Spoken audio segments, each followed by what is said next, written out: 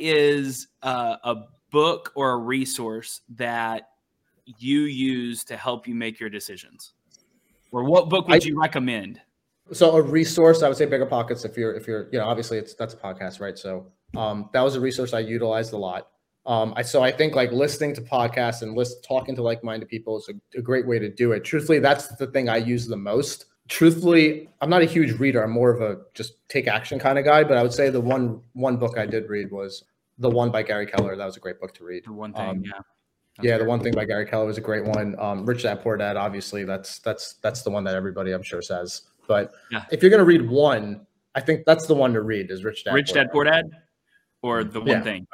I would say Rich Dad Poor Dad, and the reason is it really pumps you up to like really just start investing and going for it, right? So I think if someone's on the fence and they're not sure if they really want to take this journey, I would say that'd be the one book to read.